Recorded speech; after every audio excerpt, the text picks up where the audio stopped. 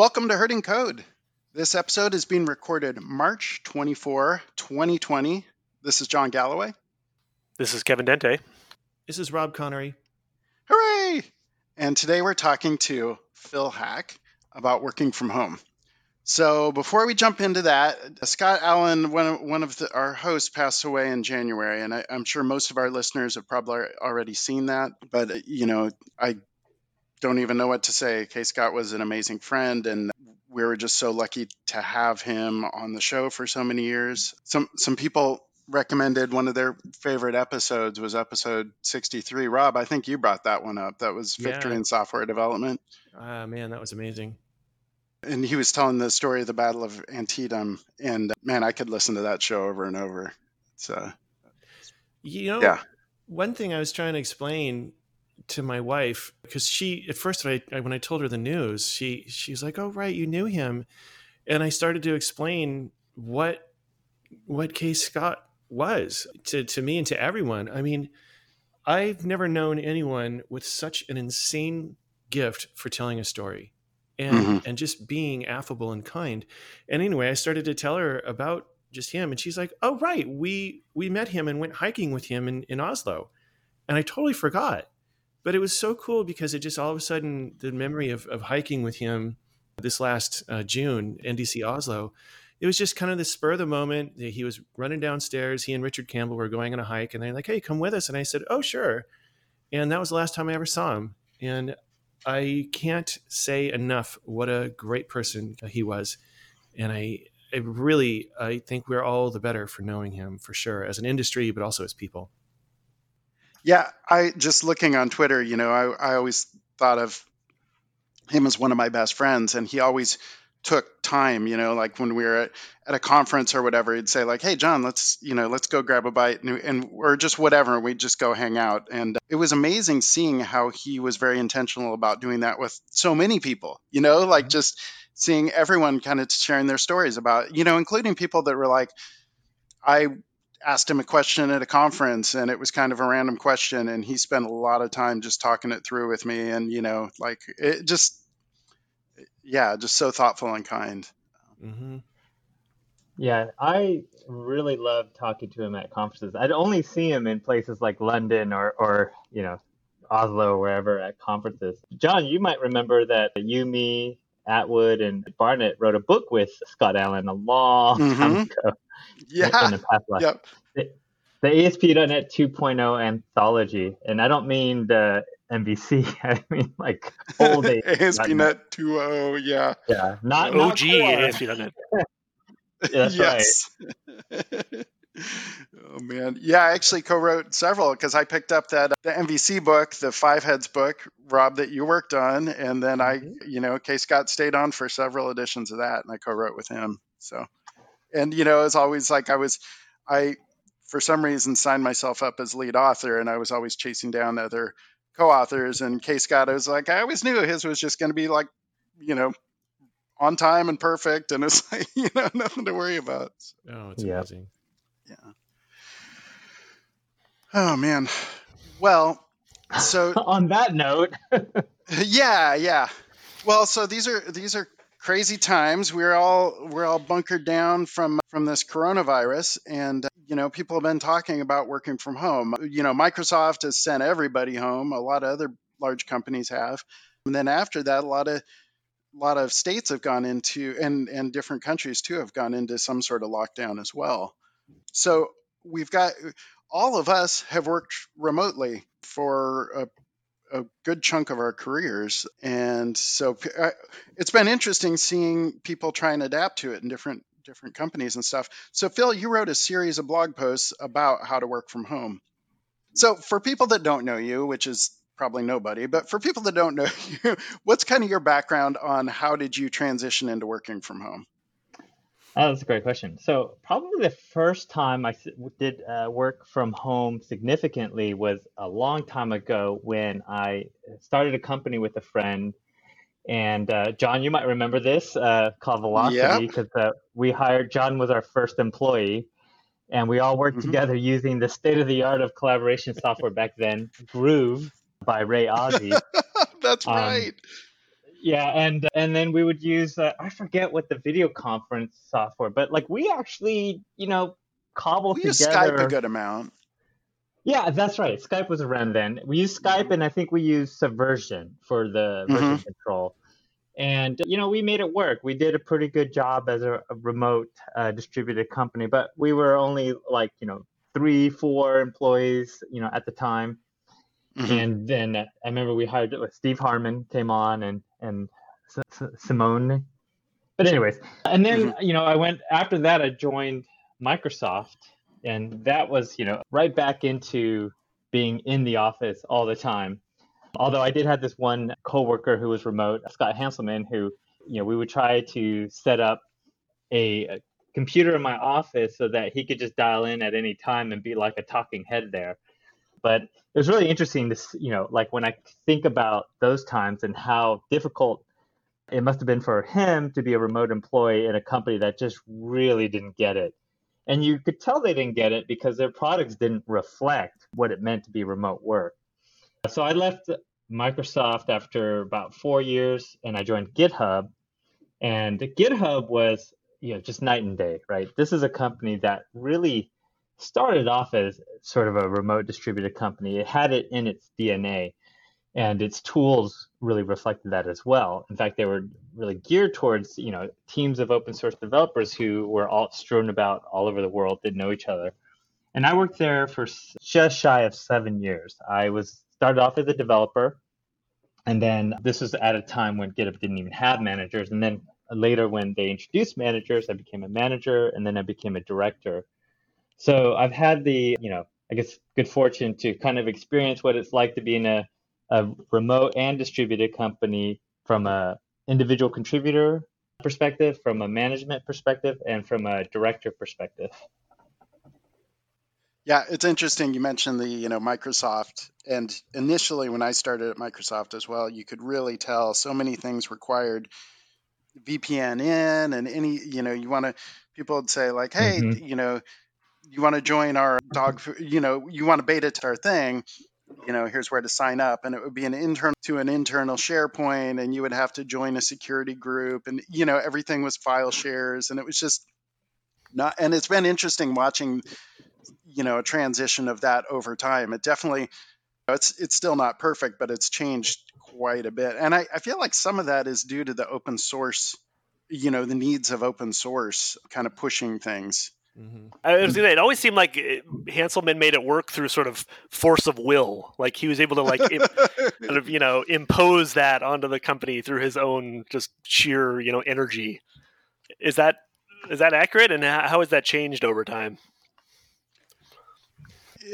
It definitely, from my point of view, it definitely always took some effort to kind of like, there'd be a meeting, and then you'd say like, hey, can you add a Teams invite? And you bug people enough, and they're like, finally, like, sure, I'll get you off my back, but, or like, I remember talking to Scott about this back in 2006, because that's when I started. So if I remember right, Scott started there. I was contracting for a while. Then Phil started, and then I think I got full time like right after Phil got in there. And yeah, because Phil and I went to didn't we go to Neo together?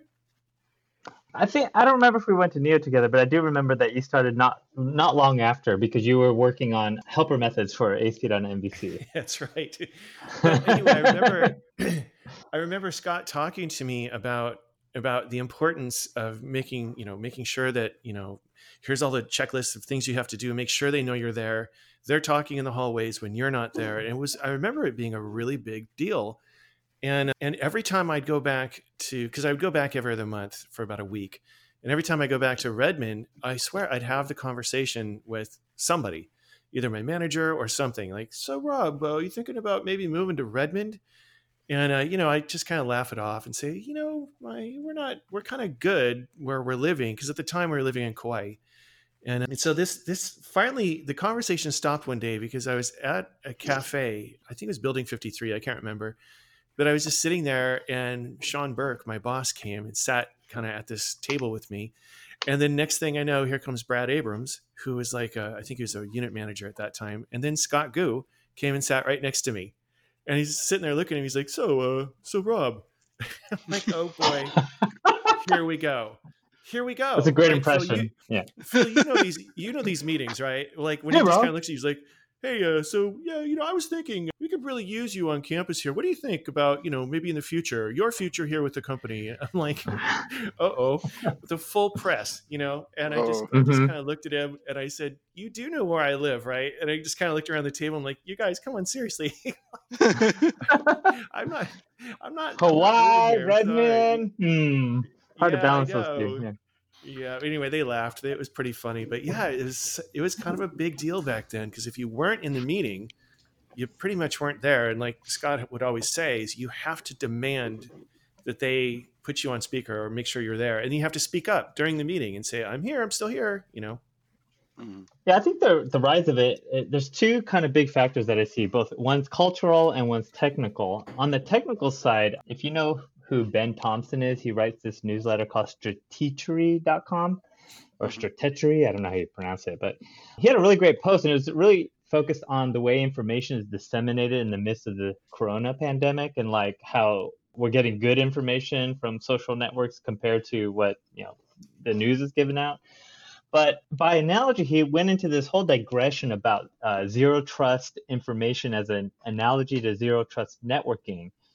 And zero trust networking, like when back in the old days of Microsoft, you had this sort of castle in the moat, right? The castle was protected by the great firewall of Microsoft. And then once you're in through a VPN, you had access to everything. And that's a castle and moat model, right? You build a big old castle, big old moat around it. We prefer the Queen's English, a big arse. A big arse, yeah. So Yeah. a big arse, castle and moat, yeah. And then, especially we're talking about castles. But what we've moved to is, sort of zero trust networking, right? Where you secure everything, like every user has sort of the username and password for each service, and you might use a single sign-on to make that easier. But you're validating credentials at every point in the thing, and so that made it so that like you don't need a VPN. And working styles such as working on GitHub is a really good example of that, right? So like we can all work on GitHub. We don't need a VPN in. And I think that kind of points to the cultural change, which is as Microsoft started to embrace open source more, and they started to have people actually work on open source, and thus they're working with people who are outside their firewall. And you can't tell these folks, hey, we need to find a way to give you guest access to our VPN so that we can collaborate in the software. No, Microsoft's like, okay, well, we're going to go to where all the developers are. I mean, it took them a while to reach that conclusion, but they eventually got to the point where like, okay, we'll just go to GitHub and work on GitHub because that's where all the open source developers live and breathe every single day. And I think that's a big cultural change because then, a group of you being in Redmond isn't necessarily as big an advantage, but there is that whole other cultural element of that I think, Hanselman had to really fight against, which is, if you have a meeting, and I write about this in my blog series, if you have a meeting in person, you're excluding the people who aren't there, right? And if one of you is remote, I recommend for teams to behave like everyone's remote and everyone calls in to the Zoom chat, which is actually a better experience. Like if you've ever been in a meeting where a group of you are sitting in a room and one person is on the screen, it's not a great experience, even for the folks in the room, if that, when they're trying to hear that person on the screen, that person on the screen is constantly, trying to, get into the flow of the conversation. And then if you have lag or anything, it's just a really bad experience. But if we're all dialed in on something like Zoom, or if you're Microsoft Teams, then, you're all on a level playing field and the meeting can actually go more smoothly that way. Mm-hmm. Yeah, I mean, you pointed out the move to open source. I think another thing too is Microsoft's just, and I think it just happened for business reasons, but the move to the cloud first, Azure, and Office Online, and like Microsoft selling all these cloud native products has kind of forced that too. Like where it's like, hey, people are. There's business internal reasons to move, and it's just easier to move stuff from, instead of hosting your own SharePoint, whatever weird thing, to like just put it up on, whatever, like spin up an Azure website or share something with, in one of the hosted cloud solutions. And like you said, then it's all single sign-on, and it's just, it's Yeah, like just kind of, the rise of cloud services like required, what do you call it? Required federated identity to be a priority at Microsoft. And then, like you said, I think the move to cloud services is also related to the move to open source, because once you're in the cloud, who cares what anyone runs? You just want them to run on your cloud. So like supporting open source makes a lot more sense for the business model. well, so I wanted to kind of go through some of the stuff, the recommendations and stuff that you had in your blog posts. So Mm-hmm.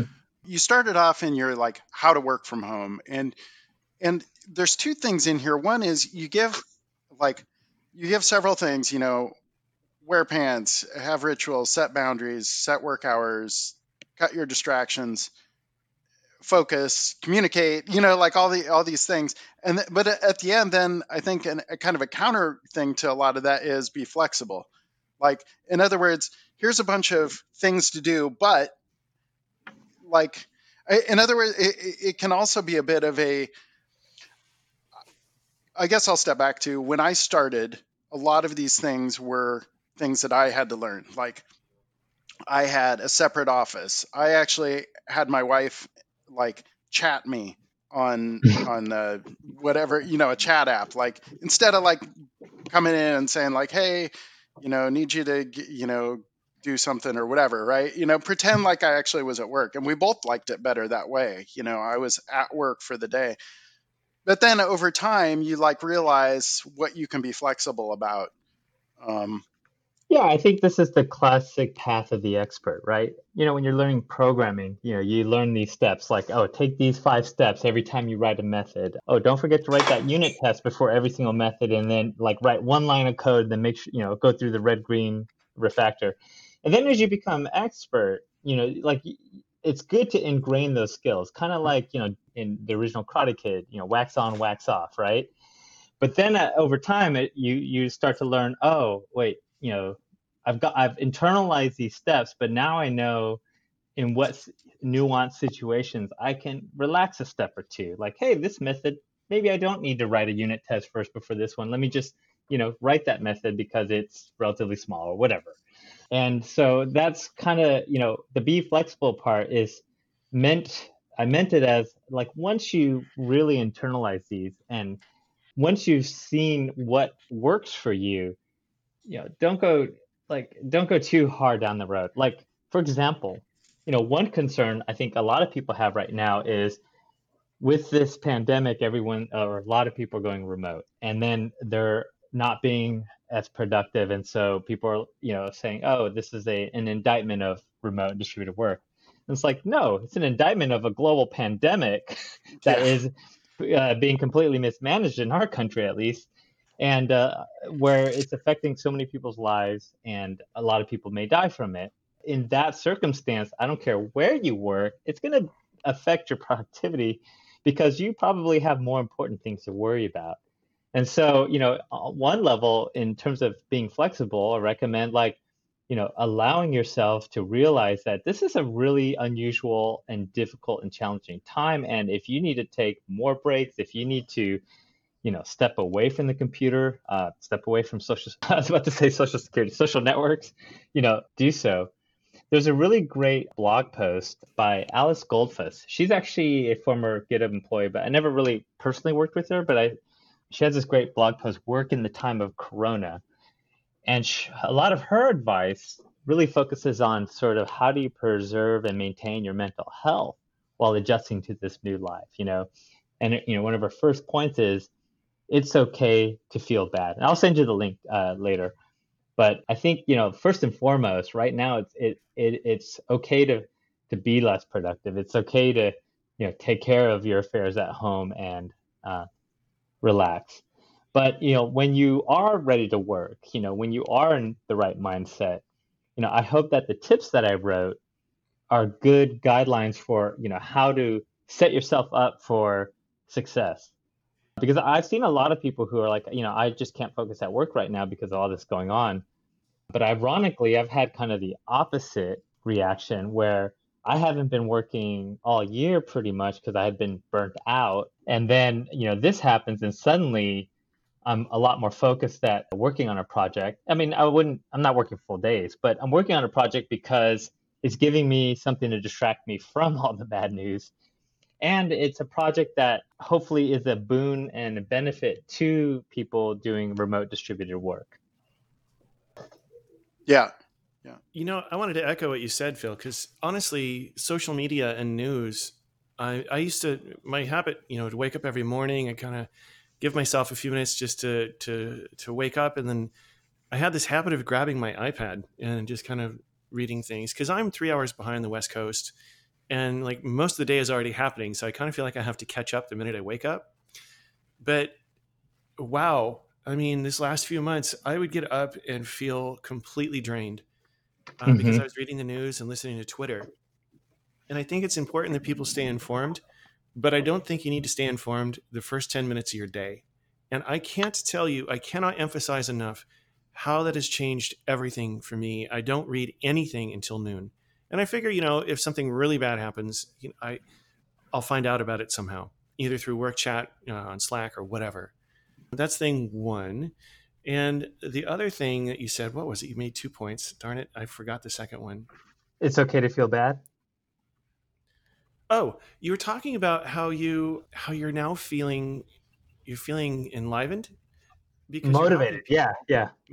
You're helping people. And I was trying to explain that to my kids because, they're down, everyone's down, right? And coworkers too. And I was like, if you can reach out and help someone else in any way possible, it gives you a feeling of doing something as opposed to sitting there doing nothing, which is the worst. But yeah, I wanted to emphasize that too, because Phil, that's a great point. Reach out and just help in any way you can, even if it's just to say hello on Slack. I mean, a lot of people are trying to figure out Slack right now and Zoom and, Teams, if you're using Teams. But people have this weird kind of thing that they have to like ask you, is it okay? Do you have a second to chat? Well, screw it. Just chat away, just say hello. And a lot of times you'll find people really, really appreciate you given the time. Oh, I totally agree with that. I find that a lot of people have a sense of helplessness right now because they can't influence, global or national policy. And they're seeing how, utterly inept the response has been to this crisis, and they feel like helpless, right? But there's always something that you can do within your sphere of influence, even if it's just helping one person. And that, not only helps them, but it also helps you. And the other day, since leaving GitHub, I've been really enjoying going to the gym every day. And it's become my main social outlet, going in, because it's a regular class. So I see the same people every time. We work out together, chat. And, I really missed that interaction because I didn't really, I wasn't working at a company, so I didn't have that social network. But so the other day, I messaged a few of the folks from the gym. I said, hey, look, I found this cool workout. I'm going to try it on Zoom. If you want to join me, call into this channel and let's do it. And so 3 guys joined me and we did a workout, and it was a lot of fun. And I had a really good time. In fact, I've been telling people I'm probably a lot more social now than I was before because through Zoom, I've had several like whiskey meetings or, hangout happy hour meetings with people. And there's a lot of cool benefits. 1, I don't have to get dressed up. 2, I don't have to drive anywhere. 3, I don't have to call a Lyft to get home after I've had too much to drink because I'm already home when our little hangout is over. And I was like, this is kind of a nice way to, hang out with your friends. Yeah, it's been interesting seeing a lot of different things moving online. I've gotten into fitness through Tony Horton. He does these P90 things, and he started doing these 3 days a week online Facebook things.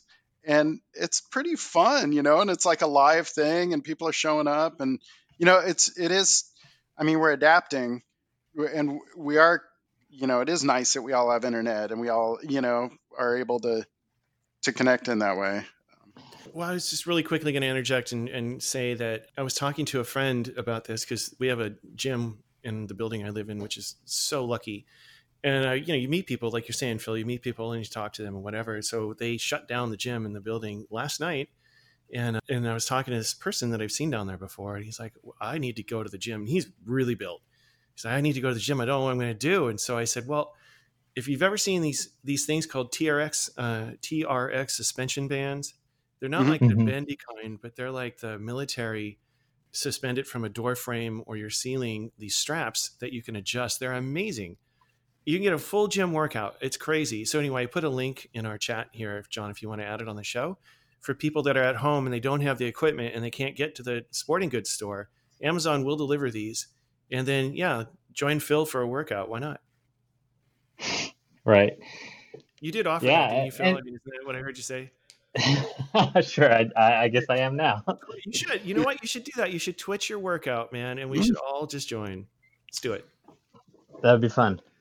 And kind of relating back to working from home, like this, people are social beings. And, one of the things that was really challenging when I was at GitHub was the sense of isolation, loneliness, even as a member of a team, especially as a leader, because, a lot of times, like your colleagues, the people you're working with, they're not really your peers, right? They're the people who report to you, and there's sort of a different relationship there. But it would feel lonely at times. And, what we do to try to ameliorate that is to actually have hangout times with my colleagues that wasn't focused on some work in particular. One thing we would do is we would have, brown bags once a week. And then, anyone could call in. I may have even blogged about this a while ago. I just can't find it right now. But we'd have brown bags once a week, and then we'd all call in and do the, with Zoom, what's nice is you can do the gallery view, which gives you that whole Brady Bunch look if you have 9 people. But we would do these meetings and then, kind of hang out and be intentional about the social aspect of working. And I think that's really important because, when you're distributed and remote, it's really easy to fall into the trap of I'm all work all the time and that's what it's all about. But, you're working with human beings, and it's really important to establish that relationship with each other as human beings. And that comes a little more naturally when you're in person because, you run into each other in the hallway. Hey, let's go grab lunch. Let's go grab a coffee. But, you're not running into people when you're home, or at least I hope not. And, you have to be a little more intentional. Hey, let's do a hangout where we just hang out for to catch up, not because I need something from you. Yeah, I think the whole intentional is a thing that in going through all your posts as well, there's a lot of things where you just need to be intentional in ways where going to work and being in a building and being in meeting rooms with other people, there's a lot of stuff that just happens that when you're working from home, you need to be intentional. I need to intentionally, communicate. I need to, think about being productive and removing distractions and, setting my work hours, as opposed to going to a business, office, your work hours are kind of set for you, and the whole thing about intentional communication, I think, is so important. And there's one thing that I've seen with that is it's really important to be intentional with what am I doing with this communication? For instance, if it's a meeting, let's get it done. I want an agenda. I want it to be productive. I want to focus on that. But then you're also saying, if it's a social hangout, hey, be intentional about your social hangouts as well. And not mixing the two. I think mixing the two can be frustrating. If you want to have a stand-up, it should be if it's a social thing, make it social. But if it's a stand-up, boom, boom, boom, let's knock it out and get to work, because it's always weird when it's not communicated. Are we hanging out or are we doing work or what, Mm-hmm. Yeah, when you're a manager, you learn one of the secrets to, good high functioning teams and good performance is having clear expectations and accountability towards those expectations, right? Yet at the same time, when you go to a typical workplace, you see that that's not put in practice all the time in all aspects of the company where it would really be a big benefit. For example, meetings are a really great example, right? How often do you go to a meeting and the agenda's unclear and you have no idea why you're there or what the goal of the meeting is, and it all comes down to that there are no clear expectations for that meeting. And the meeting is expensive, right? If it's an hour and you have 5 people, you take their hourly rate, and that's a lot. And a lot of times, those meetings could easily be replaced with an email or a discussion in, someplace. And so often better to try to replace meetings with discussions. Yeah, and that's something you called out, the asynchronous workflow and the kind of writing things down. And then, a common pet peeve is how people use chat. Like I think if, in a more office-centered culture, when you chat people, the inclination is to just say like, "Hey, you there?" And like you just want to get something. But a much better thing is, "Hey, could you clarify what you meant when you said we should close issue 123?" Like that's something that works well asynchronously, and we don't have to waste the time with, "Oh, hey, sorry I missed you. I was getting coffee. Oh, hey, blah blah blah." It's just like ask your question. Right. Embrace the asynchronous nature of chat. Mm-hmm. And then that flows well over to the whole, open source thing as well too. Like just say your thing in a way that allows us to make a decision and move forward. Mm-hmm. Yeah, you mentioned making decisions, and I think one of the biggest challenges that I saw, and this is an organizational thing, but I feel like it's semi-related to distributed remote workforces. And one thing I want to be clear before I get into it is a big theme you'll see is like all these practices I talk about are, I think, equally good, if not more so for co-located teams. So if you work in an office together, I think these are good practices to have because you never know when someone had to take a sick day and so they missed out. But I think that they're compounded when you're remote and distributed. If you don't do these things, the impact is far more. It's far bad. It's worse. Excuse me, my English is not working anymore. Far badder. Far badder. Yeah, that's right. So where was I going with this? Well, you were saying that it's these are practices that are important for co-located teams as well. Right, but we were talking about something right before that. Decision making. Decision making, yes. Okay, so short-term memory. Yeah, this is one of the downsides to working alone, remote distributed for too long, is like your ability to have conversations with adults can start to decline. Well, so it is legal in Washington. It's legal in Washington, so we're okay, Phil. You're among friends. So what was I saying? Oh, anyway, a lot of times decision making in remote distributed companies can be really challenging because conversations can feel open-ended if they're asynchronous, right? Like I posted this question and then I wait like 3 days and the person didn't respond, and like, well, do I go ahead or no? I guess I should wait for their response. And whereas if you corral a group of decision makers into a room, you can often, say, hey, we're not leaving this room until we come up with a plan of action for XYZ. Although, I've seen a lot of companies still can't make decisions even when they do that. And so I do in my series talk a lot about how do you make decisions as a remote distributed company. And again, it comes down to setting clear expectations, being very intentional. Time boxing is a really important one. Intentionally reaching out to people and making it clear who are the decision makers and who are just being asked to weigh in and who is being asked to observe, right? And I mentioned a couple different frameworks for doing that are very popular, RACI and DAISY. But I think, making sure that you have a clear path to making decisions is really important. And as an illustration of that, when Nat Friedman took over as CEO of GitHub, not long after, there was sort of this, the pace of GitHub shipping features sort of, really increased. And from the outward looking in, it seemed like, oh, wow, Nat is really like rev the engine. But, from my experience, a lot of that stuff that they were shipping was already being worked on, but they were being blocked by, indecision, like, this isn't good enough to ship, or who can make this call. And Nat, I think, went in and just said, hey, look, let me make those decisions, ship it and iterate. And I think that really unblocked a lot of stuff that had already been worked on for a good while. And sometimes you just need that person to say, hey, let's make decisions, let's make them quickly, but let's make sure that we have resiliency in the process so that if we make any mistakes with those, we can fix them quickly.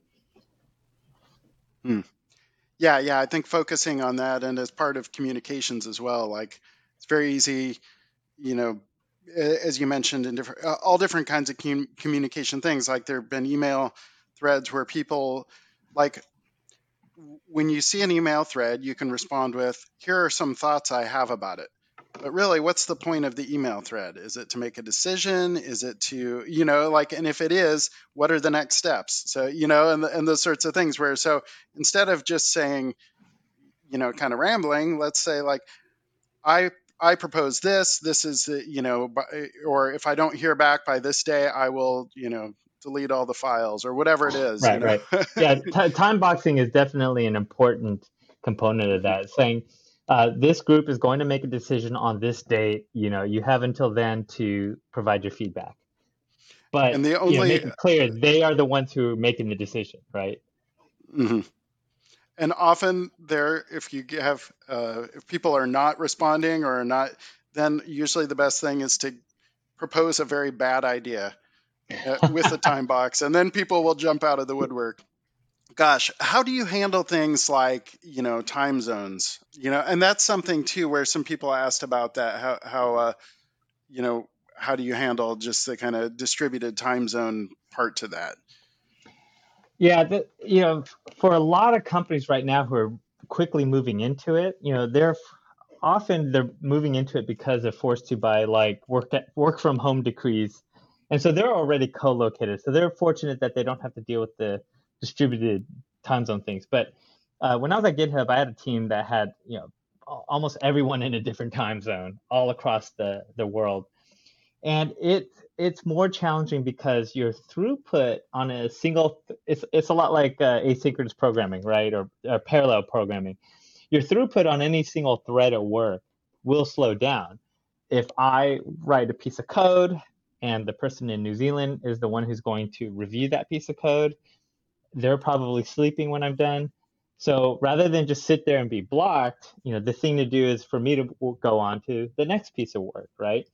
And then, in the next day, hopefully when I get up, I'll have a nice code review that I can look at and address. And so that's one of the main things with being distributed across time zone is to embrace the fact that, you may slow down throughput on any individual line of work, but just like with computers, what you do is you just spin up more processes, right? You spin up more threads of work. You distribute, you try to focus on making sure that nobody is blocked at any time. You don't want to block threads. Instead, you just move to the next thing.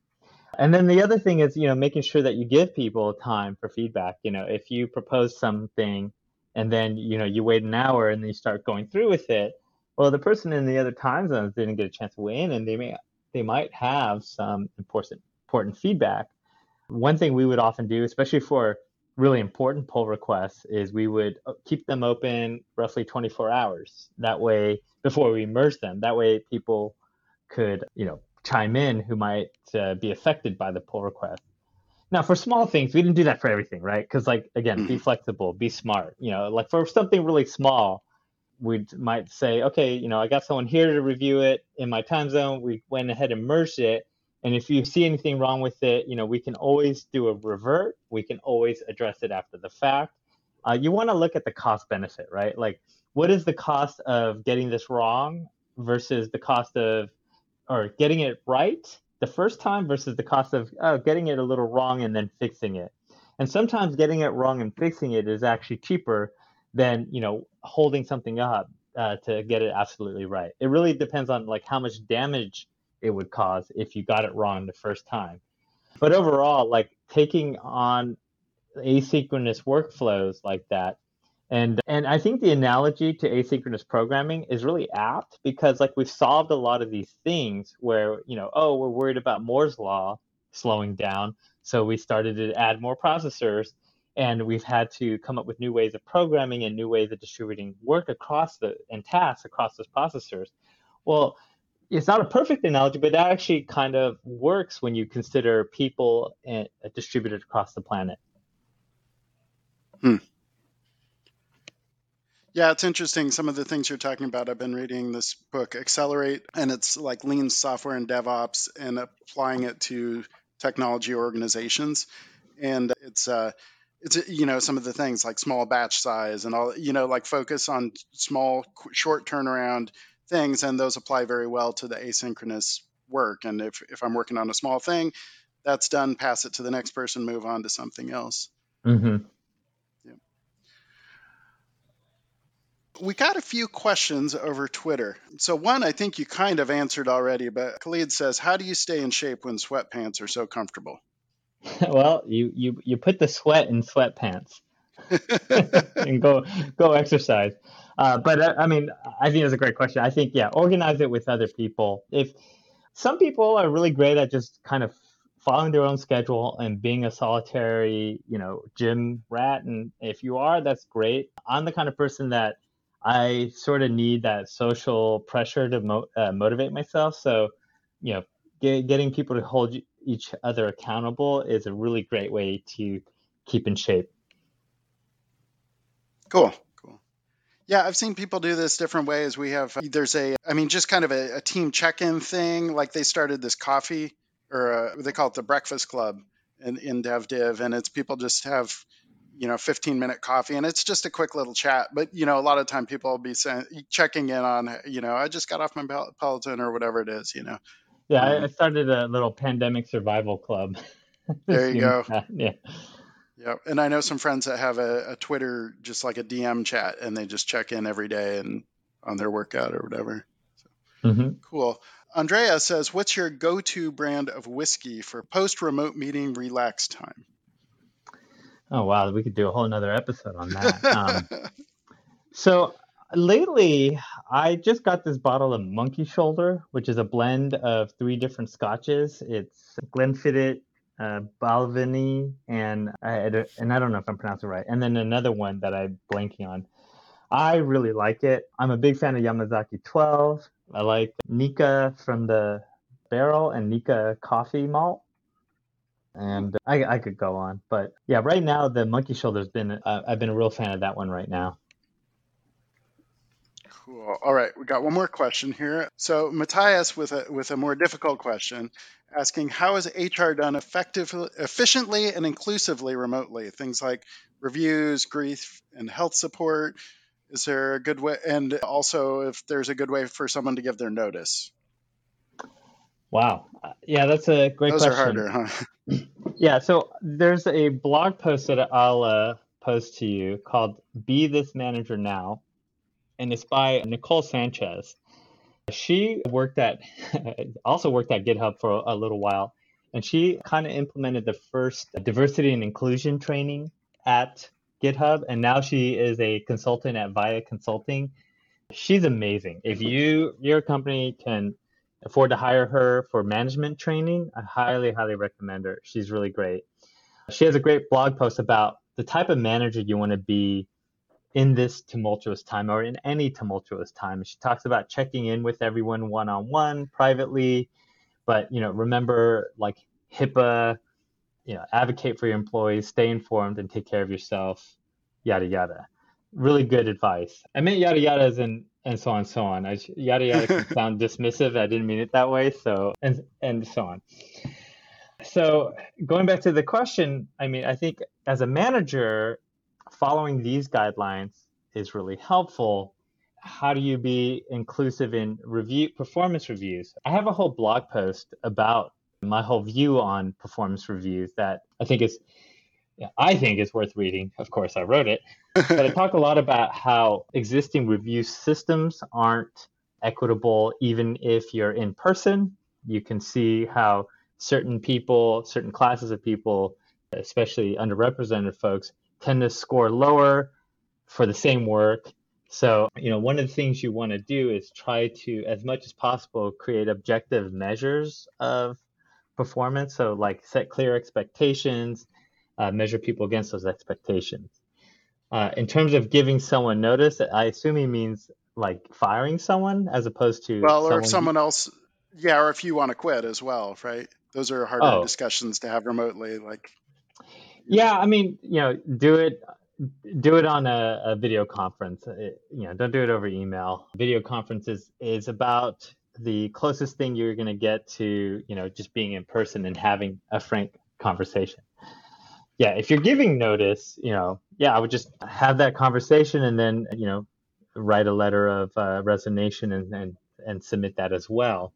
If you're on the other end, though, and you think you have to fire someone, I mean, in this particular time, especially in our country where healthcare is tied to our jobs and all these people are losing their jobs all of a sudden, hopefully, like more and more people recognize that, having our healthcare tied to employment is a really bad idea when something like this comes along.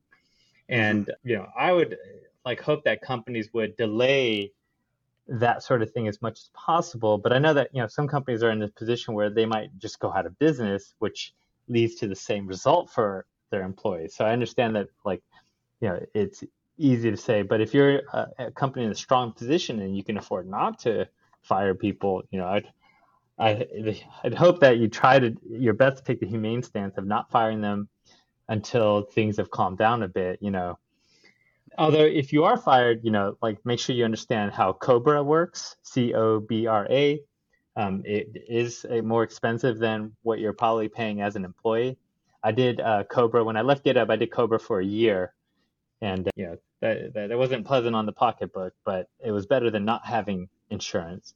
And then I just my family recently moved to one of the Washington Exchange healthcare plans, which they're cheaper, but not by much. But anyways, yeah, I hope that helped answer that question. yeah.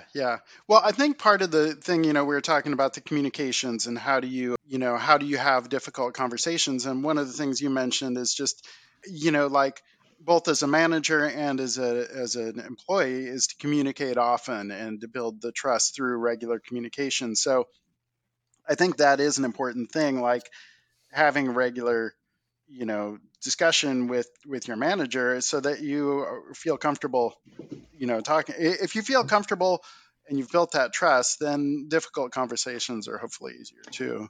Yeah, I put a lot of the onus on the manager. Although, if you're a nice individual contributor, I see you obviously don't have control over your manager. So what can you do in that position? Ask or advocate for a regular weekly one-on-one.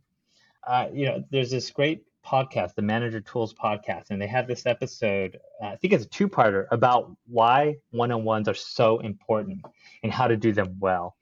And I was it impressed upon me so much the value of it that when I was at GitHub, I actually wrote our first guidelines to one-on-ones that became sort of the official internal documentation for, why we should do one-on-ones and how to do them.